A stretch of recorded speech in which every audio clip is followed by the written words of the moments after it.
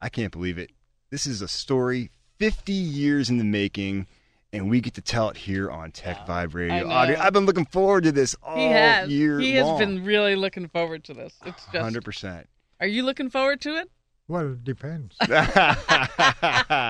what he's going to ask.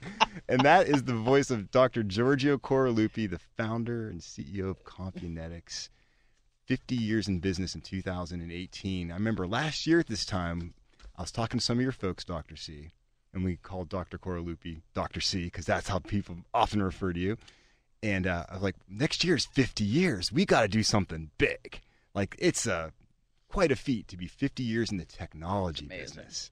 As fast as it changes and to be here. So we're going to do a complete radio show. We've done magazine coverage. We want to celebrate you the entire year. So that's what we're doing here tonight. But the point is not Compunetics. The point is the whole movement which helped transform the city. That was important. Absolutely. There were other guys there, other persons. There were other guys, which were mostly, they were guys, so you were correct, right? Yeah, mostly guys. They were mostly guys. But the story and the journey is one that we really want to unravel today. Yeah, we're going to do some serious deep dives. And so while... We were getting for breakfast, 7:30 every morning at the PAA. Yep. Around the table, scratching our heads. What can we do to move peaceful? Exactly. And you actually were at the onset of it. Something happened. Something happened, and it was magical. Absolutely. And it was. So let's go back. So let's just give everyone what the company is today, and then we're going to go right. Yeah. And we also what have the company is today. What it is today, Exactly. so people can appreciate that. And we also have Mike Hockenberry here as well too, who's going to be providing some commentary. He's been with Compunetics for just about 30 years, right? Just to position it. Yeah. Somewhere in this hour, somebody should mention that we have about 600 employees. Just 600. So, yeah. That's so amazing. We are not just a bragging little thing. No. You guys. Oh, we understand that. We know. You're the real deal. We understand that. We're not doing much bragging by nature, I would say. So, it's okay. Absolutely. But sometimes we had to help people visualize what we're talking about. Of course. That's right. Absolutely. That's right. So let's just start with our listeners, give them the backdrop about the company. What is Compunetics? But again? The backdrop of the company. Just tell us about the company. Basic overview. What is Compunetics?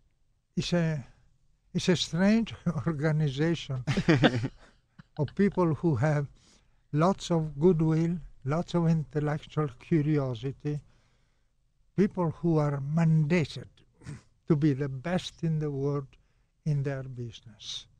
If they're doing something and who are not the best, let somebody else do it, some other company, some other organization. Pick the one thing where you can be the best and charge.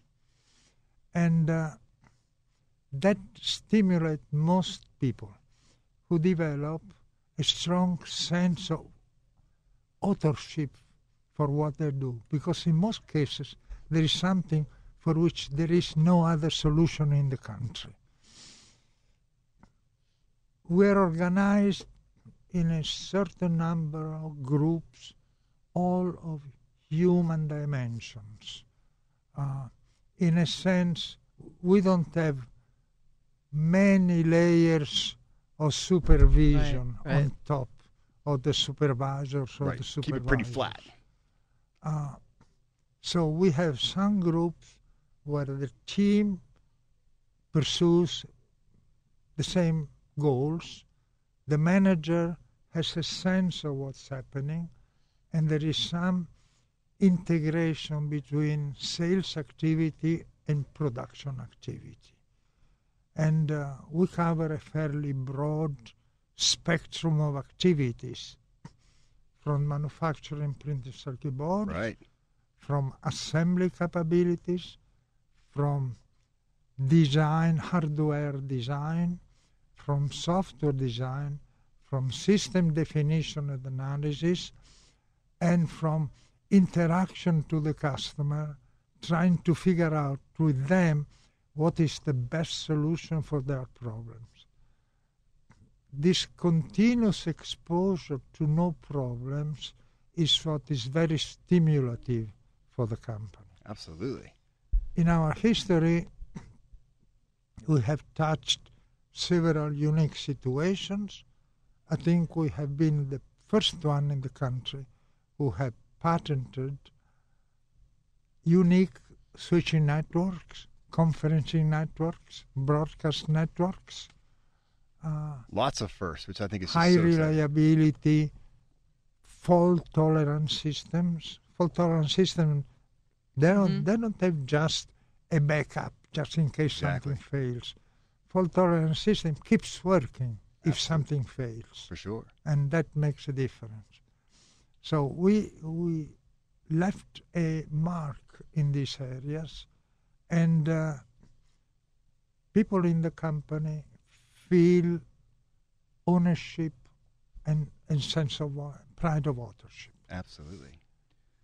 So, Mike. Well, I Yeah. was going to say what attracted me to Compunetics back when I was a young engineer was the idea of this high-tech company here in Pittsburgh, and I never would have thought that somebody in Pittsburgh was fabricating their own circuit boards, Exactly. Right. designing. That really attracted me to the company. Very much so. I mean, you've been there for 30 years. I have. Obviously, they're doing something right, and you're being challenged every day and having a good time. A lot of good experiences. For sure.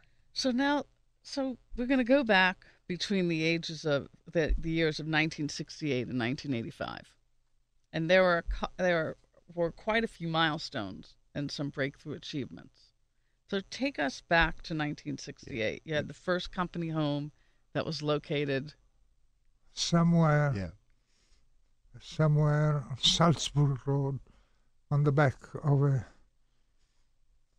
We can just do a quick intro because we're going to go to break in a couple seconds.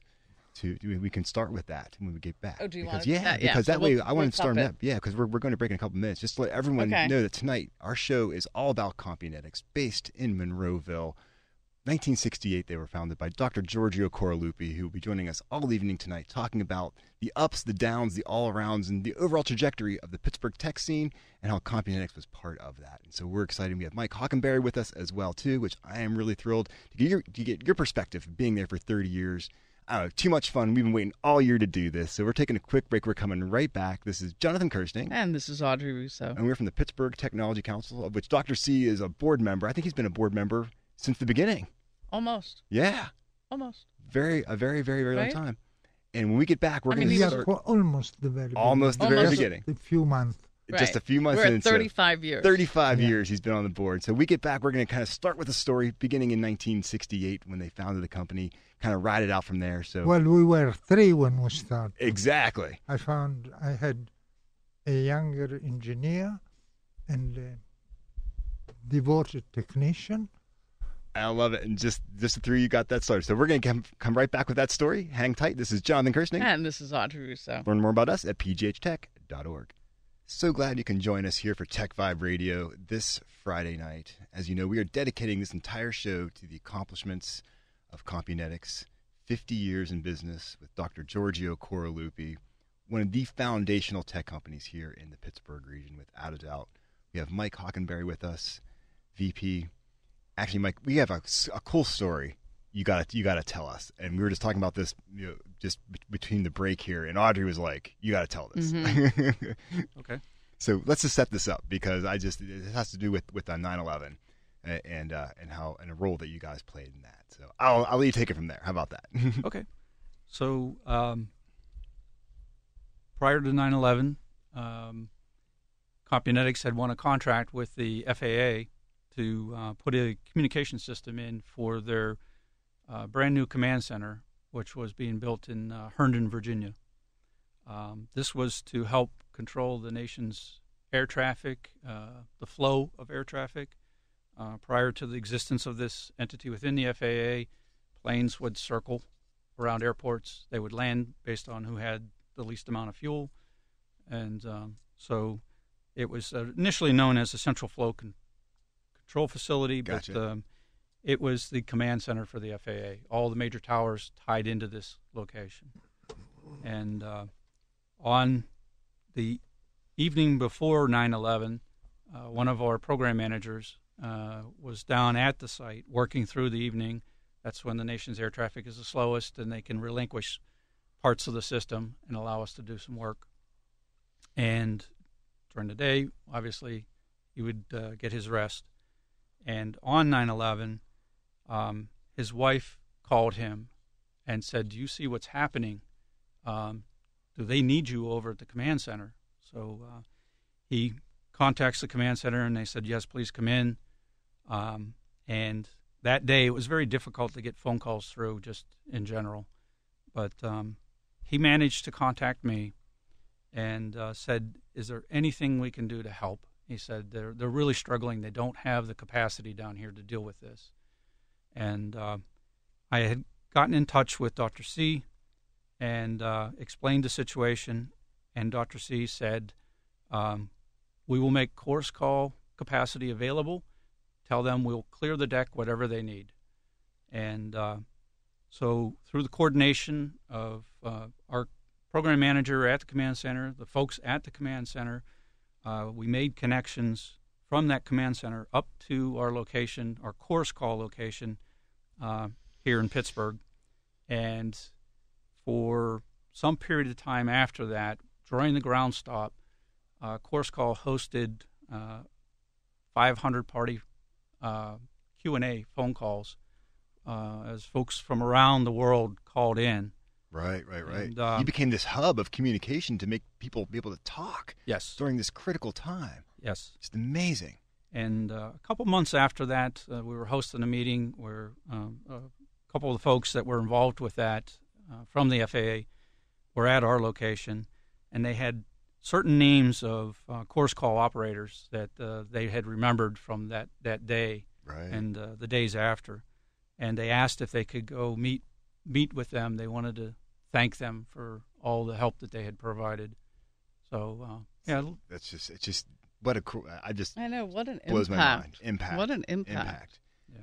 And which I think our listeners need to know. So Course Call is a spin-off or a company created as part of this family of companies that actually, when it comes to telecommunications and teleconferencing, you guys are at the top of this game. So Course Call utilizes the technology of the systems that are designed and built by Compunetics, and they basically are a multifaceted conferencing service bureau, web conferencing, event conferencing. You guys, your technology is used to host shareholder meetings. I'm talking like calls that cannot fail, conferences that cannot fail. You're the backbone for that. You make it happen. Tell us, Another Dr. C. milestone was a system that we built for the Air Forces, which is the air defense system for the United States. We have 5 locations, one on the West Coast, one on the East Coast, one in Florida, one in Alaska, and one in the Hawaii. And through that system, which is manned by the Air Forces, we monitor all the traffic over the continental United States. And we are talking now with the Canadian Air Forces, who wants to expand the system to covering the Canadian airspace, so the whole continental North American continent will be covered in terms of monitoring the air traffic. It's a 24/7 operation out of those battle commands. Talk about responsibility. That's all I can say. That's a lot of lives on the line right there. As far as Chorus Call, Mike mentioned Chorus Call. In effect, we started offering services to the general public. Right. Even because I'm convinced that you cannot sell a car if you don't know how to drive a car. So basically, you had to practice the user experience. Right, that makes so much sense. We started doing that by offering our services. Right now, Chorus Call is a major component of the family of companies, Chorus Call, Compunetics. We have several locations throughout the world: Vancouver, São Paulo, Frankfurt, Lugano in Switzerland, Athens. We have amazing. We want to go to the Sao Paulo office. India, Australia, Japan, And each one of these, there are 12 centers. Each one is a medium to small center, not more than 10, 15 people. Okay. And each one, as I was saying, has human dimension. And the largest one in terms of personnel is India, where we have is one center with more than 50 people. And they are all connected through a network. So if there is an important phone call, which comes here at 9 o'clock in the evening, claiming that it's very urgent, okay? And Right. they need a conference 9 o'clock in the evening. We answer the phone call from Australia. We organize for Australia. Right. Then when they are asleep, we answer for So them. the sun never From sets on Pisa. Compunetics. So everything using Yeah. technology of Compunetics, and also the ability to adapt to strange foreign situations. When we opened an office in Johannesburg, somebody was telling me, "You're crazy because there is disorder, there Right, is yeah. A little bit of there is chaos kinda all going on sort there, of right. thing." And I say, "We're not afraid." And it's one of the most profitable centers Really? we have. That's awesome. What a story. I mean, we started off with their first government contract back in 1968 to having systems that all this air traffic across the entire North American continent is using. That is why Pittsburgh is so pumped about the fact that you guys, So, 50 Jonathan, years. That's all Now, I can say. if we total them Yeah. all up between all these different centers and the headquarters in Pittsburgh, we have about 600 employees. Amazing. It is amazing because you think about earlier when we kicked this off, you went to Sears to buy chairs, and you actually asked your attorney to sit in as a warm body. I love it. I'm just saying, Yeah. a lot has changed. so there's another little piece of history of the company that relates with our relationship with IBM Watson Research Center. Okay. And back in the day when IBM wanted to demonstrate their technology capabilities, they had a chess machine that was known as Deep Blue. We know Deep Blue. And every year they would host a competition with a chess master and test how well they could compete.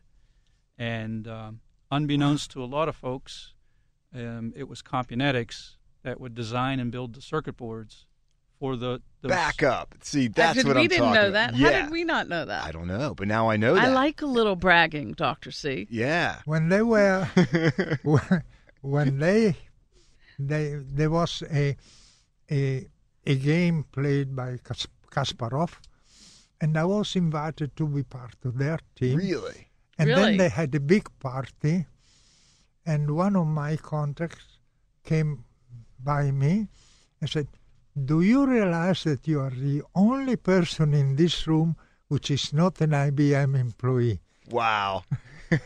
That is so awesome. That's so great. So cool. We have more of these stories coming. There's so many of There's them. so I mean, many. we're thinking we're doing a deep dive. I know. We're just we need, touching the we need icing. 2 more hours. But when we get back, we're going to talk about the future of the company a little bit and some couple other key accomplishments that really makes Pittsburgh super pumped and super proud that Compunetics and Chorus Call, because we have a manufacturer, we have a telecommunications company, and we have a conference call company all in one, making just great stuff happen here. And I just love putting a spotlight on it. I just think it's fantastic. So I'm encouraging everyone, keep your dial tuned right here. Obviously got a ton of questions for Dr. C and Mr. Mike Hockenberry over there. And hey, learn more about the Tech Council. In case you don't know, Dr. Corlupi was one of the founding guys of the Pittsburgh Technology Council, board member for 35 years. Just saying. A little bit of history going on there. We love it. Learn more about us at pghtech.org. Since 1983, we've been helping tech companies succeed. This is Jonathan Kirsting. And this is Audrey Russo. Welcome back, everybody. I'm so glad you are joining us for this Tech Vibe Radio, because it's not just Tech Vibe Radio tonight. It is a complete deep dive on all the great work of Compunetics over the past 50 years with its founder, Dr. Giorgio Corlupi, along with Mike Hockenberry, VP at Compunetics. So glad you guys could spend the evening with us. We're just so proud of what you guys have done, and we're so glad to have you on air. So, Audrey, before we left, we said we're going to start at the beginning, right? Yeah, we're going to start in 1968, and we're going to talk about some milestones and some breakthrough achievements. 1968. So, the first company Crazy. home, the first place, I'm laughing, the first place was actually the back of a Dairy Queen in Penn Hills. Yes, in Salzburg Road. On Salzburg Road. I love it. That's so awesome. And that's where we had the first visit by prospective customers. So, like, give them a We twisty had cone. we had submitted a proposal to the Navy for their anti-submarine Right. warfare system, and they called me that they liked the proposal, but the price was too low. And I said, well, that Too doesn't low? matter. That is not important. As he gives a thumbs up. They as well. came to visit. And if in any day I had a long examination, that was it. Okay. From the beginning of the day to the end of the day, they drilled me continuously. But I had proposed exactly what they wanted in competition with enormous, gigantic companies.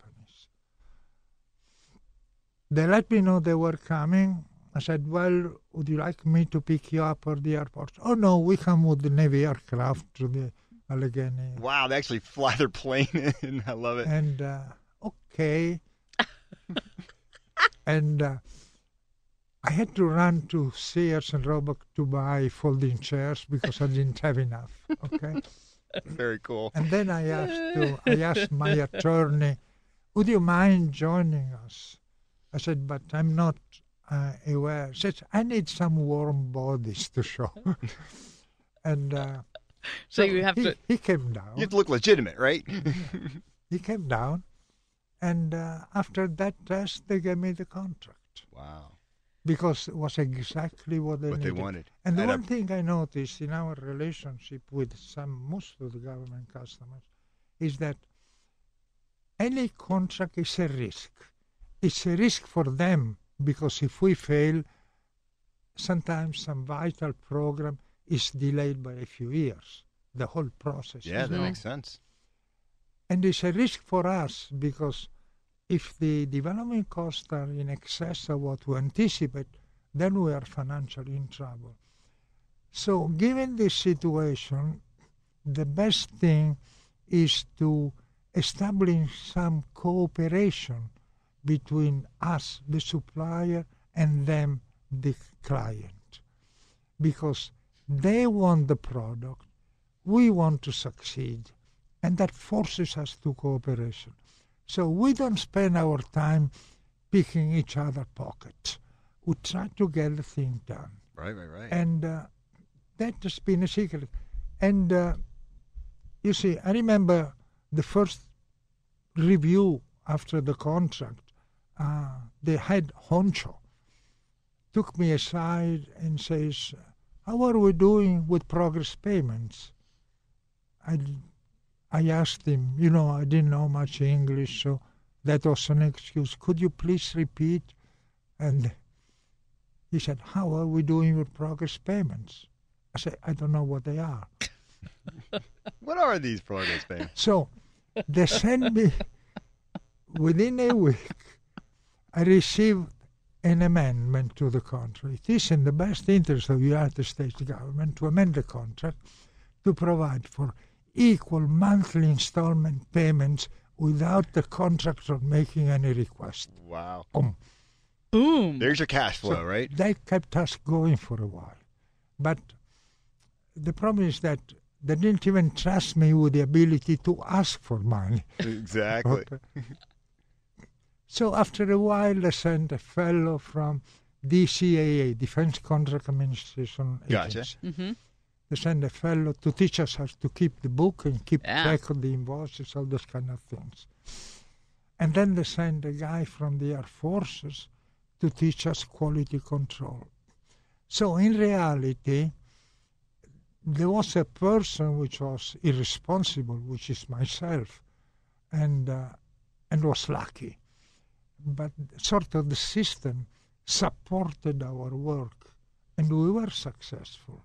But many successful companies have But gotten really, we were somehow supported, not in capital, we were supported in know-how which we were lacking. right. Mhm. And that was very helpful for us. Sure. And that established also, made me understand the kind of relationship which is most productive in the relationship between customer and supplier. Without a doubt. So that's where you learned it. Yeah. Yeah, That's where all of a where sudden I the l- light bulb went off. I learned it on the reality of developing this Right. thing. Right. So, Mike, when you And hear this thing was installed, was successful, was installed in Moffett Field, in Jacksonville, Right.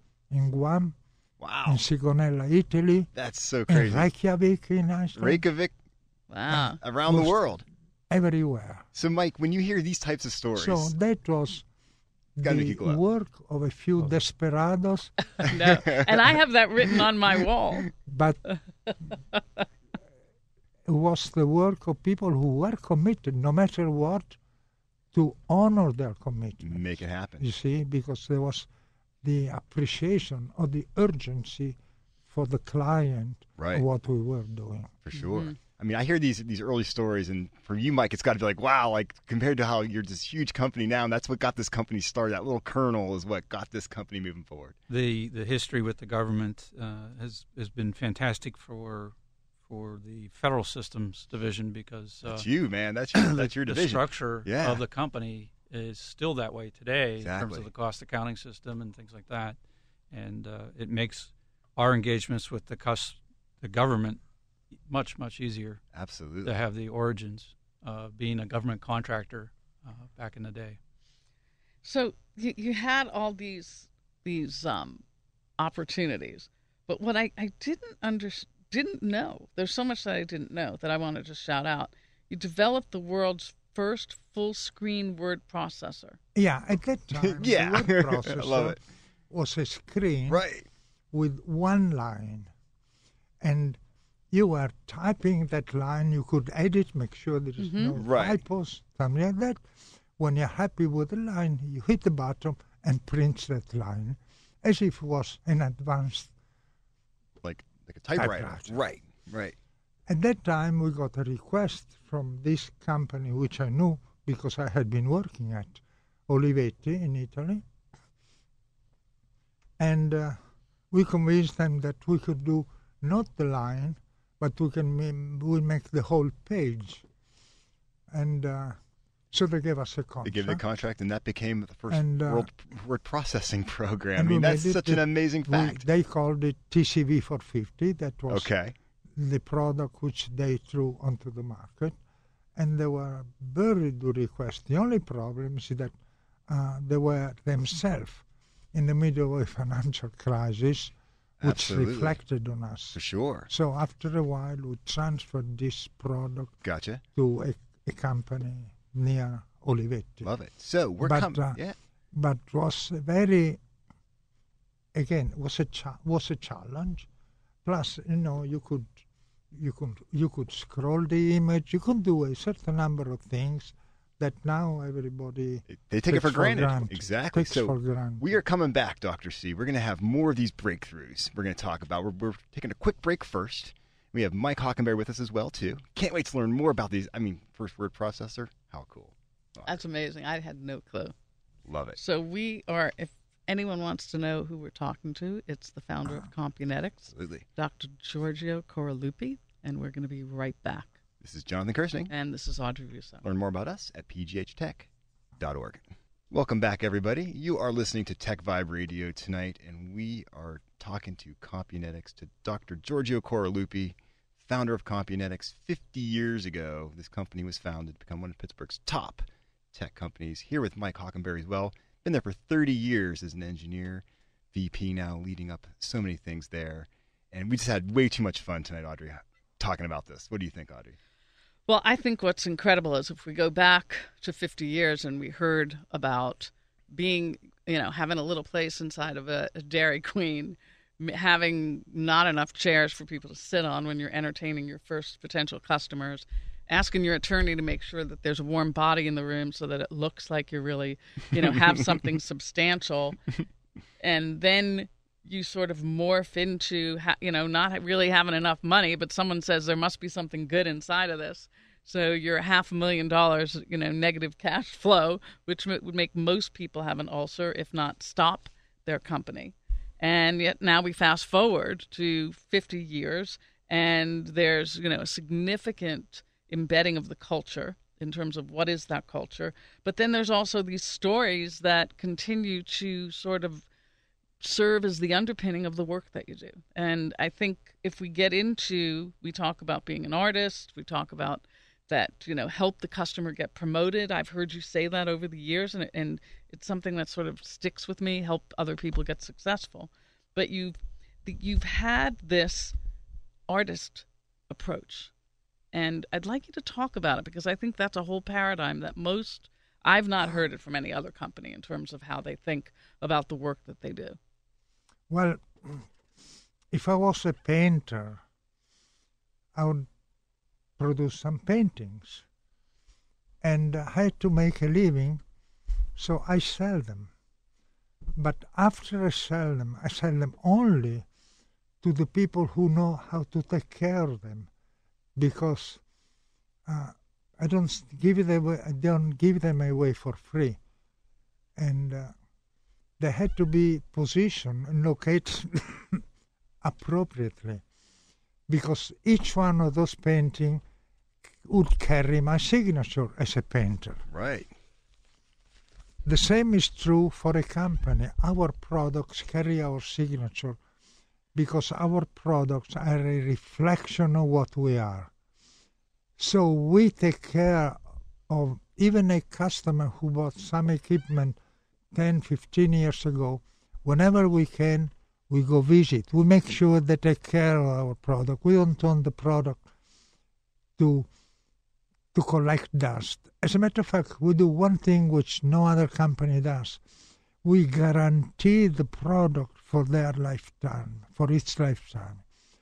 That means until it breaks down and is beyond the ability of being and receiving good maintenance, we take care of it. Basically, we keep in-house the institutional knowledge of what we were selling 30 years ago. Wow. And we're ready to jump in. So we never go to a customer and we say, from April 2020, this product is out of service, you had to buy something else. We never do that. Right.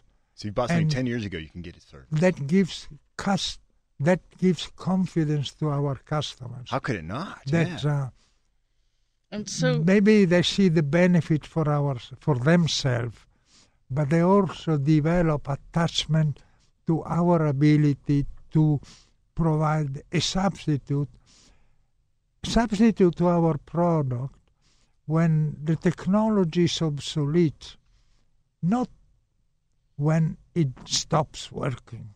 I know. That's an interesting thing, right? It's That's usually when it the breaks. Replacement motivation. Mm-hmm. So you also have this philosophy about help the customer get promoted. Yeah. So this is, we hear this, there's actually a lot of good stories from Dr. C that get heard internally, but the help the customer get promoted is exactly how we should be engaging with our customer. The idea that engagement with us ultimately results in them being recognized by selecting a good company to do business with and have a successful program. So, we have seen many examples of that but actually happening. That should be the approach we have in any human relationship. The task of a manager is to breed people better than he or she is. Right. That's the goal of the manager. The manager who keeps being the best in the crew is not a good manager. A manager who pushes down the people reporting to her, to him, is not a good manager. Yeah, another saying that he has is to when when we go to hire somebody, you should think that perhaps this person may be my boss. Right. Oh, yeah. Sometimes when I interview somebody, I said, could this person develop to the point of becoming my boss? There's no chance. But then I don't want him. Great It's so information. yeah. I just love It's it. just so. We need another hour, Yeah, Audrey. so- Come on, we're running out of time. Okay, so wait, you have a favorite hat. What's that? About a favorite hat. So this is when we take our favorite hat and we throw it over the wall. Oh, So this is another one of Dr. That's- C's. Oh, goodness. Tell us about this. Come on. That's the style which is attributed to me sometimes. The favorite hat, Sometimes.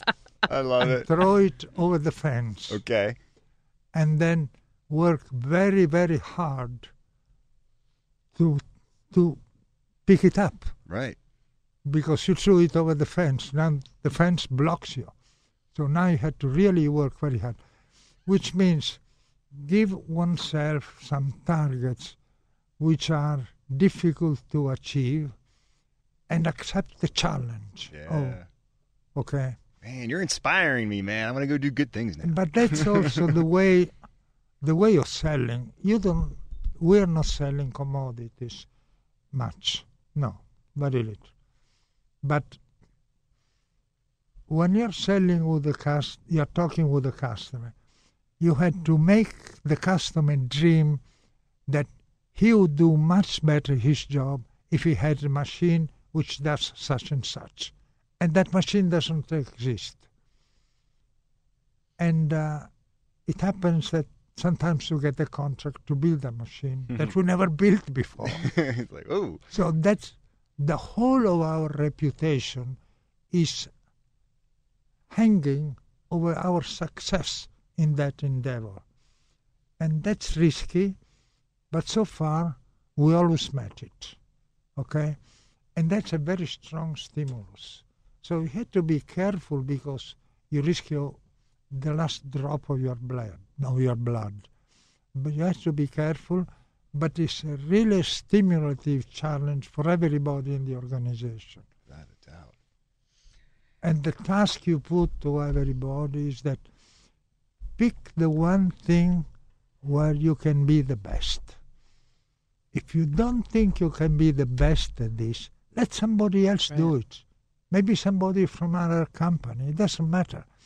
But if you are doing this particular function, you should be the best at that. I do want to point It's- out that while we talked about some tough starts and tough times financially or whatnot, the company is very, very financially stable Absolutely, today. you guys are for sure. And one of the other hallmarks of the corporation, we have very long employee retention. Well, you've only been there for 30 years, and I heard there's folks that are there longer than you. Yes, yes. Oh, there are people longer than you. Yeah. In many cases, especially on the federal side, Right. we are the entities that are carrying the story from the customer as they have new people that come through. Right. We're the ones that remember the history For sure. of their own organization. So, Mike, what would you say has been the most rewarding thing about your tenure at Compunetics? So this is a Yeah, some of our clients, every 1 year, 2 years or so, they reorganize the management. So eventually we are the ones who know their business. Right. Incidentally, that retention is also helped by the fact that we have a fairly strong ESOP, employee stock ownership plan. Basically, the single largest stockholder of the company is the ESOP, which owns about 40% of Really? the company. Wow. Okay.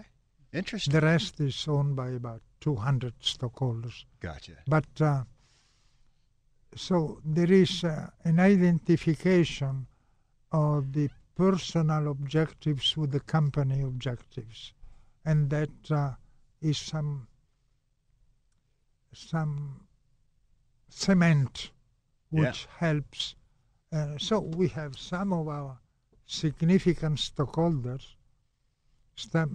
They can be an inventory clerk or a person in the shop, etc.